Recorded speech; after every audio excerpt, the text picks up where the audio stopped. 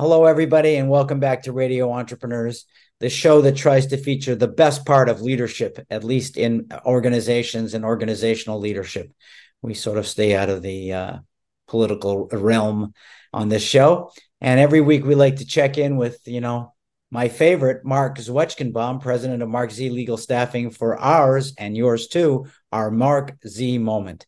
Hi, Wow, Marc. Jeff, what a greeting, and it's great to be on the show. And there's so many different issues that have been coming up in the employment world, and I appreciate the chance to share some moments with you.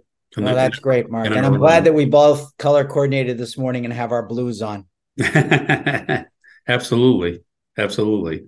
The topic that I want to talk to today is something that has become more flagrant over the last few years, and a lot of employers are starting to share their frustration, are resumes that have a lot of typos in them or just are not set up right.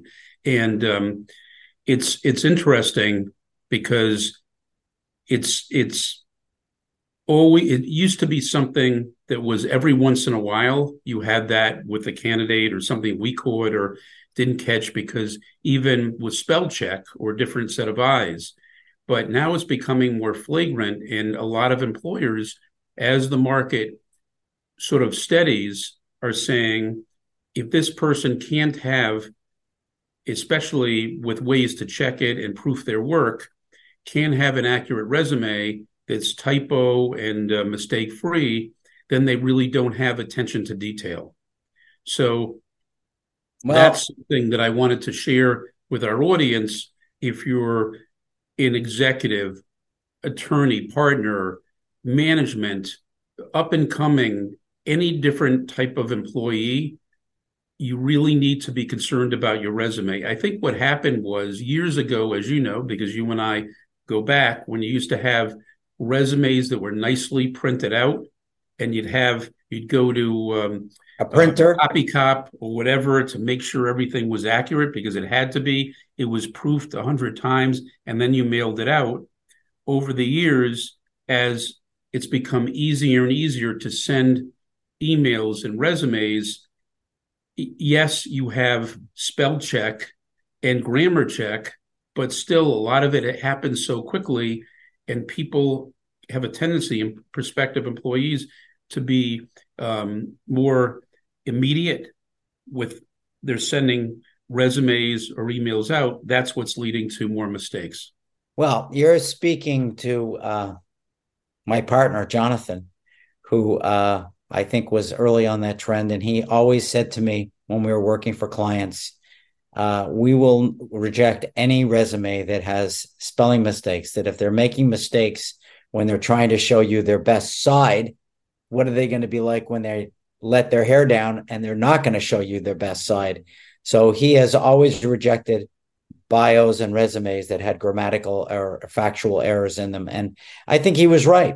You have to have a bar if you want to create a culture, a firm, steady culture of effectiveness, thought leadership, and efficiencies in an organization. I think that has to be a minimal bar. I agree with you. Well, here's what I feel as sort of the middle person. I feel there can be an explanation, and every once in a while, especially if resumes are changed from a PDF to a Word form or something like that. But if the typos and the grammar are very flagrant, then you have to really watch that. Then the employer is going to say they're concerned because it's attention to detail. So that is definitely a decisive factor, and that's becoming more and more. We're trying to catch errors ourselves, but sometimes things get missed, and so employees really need to double and triple check and to have a really solid resume when they submit, because as you say, right, that's the honeymoon period, and that's what employers are going to look at. Employers, obviously, I agree with Jonathan. I respect what Jonathan has to say. If there's a good reason, don't lose out on somebody who has potential, but obviously that's going to be a factor in terms of an explanation what happened. Well, let's narrow it down a little bit. The people that you're experiencing mostly are white collar people, professionals. We're not talking about, people who are applying for jobs as carpenters, let's say. And there's nothing wrong with carpenters. It's a great profession, but people who have to write and read for a living, and most professionals do nowadays. We have to read and write a lot. You have to make sure that they're passing that minimal bar. Right, right, Absolutely. right. Mark, it's a great topic. I know you like to pop in and you're our special reporter. If someone else wants more information about how to recruit, hire, screen the right people, how do they get hold of you, Mark? Well, first of all, go to our wonderful Radio Entrepreneurs website, radioentrepreneurs.com. Google Mark Z, M-A-R-C and the letter Z will come right up. Go to Mark Z Legal, MARCZLEGAL.com, and 617-338-1300.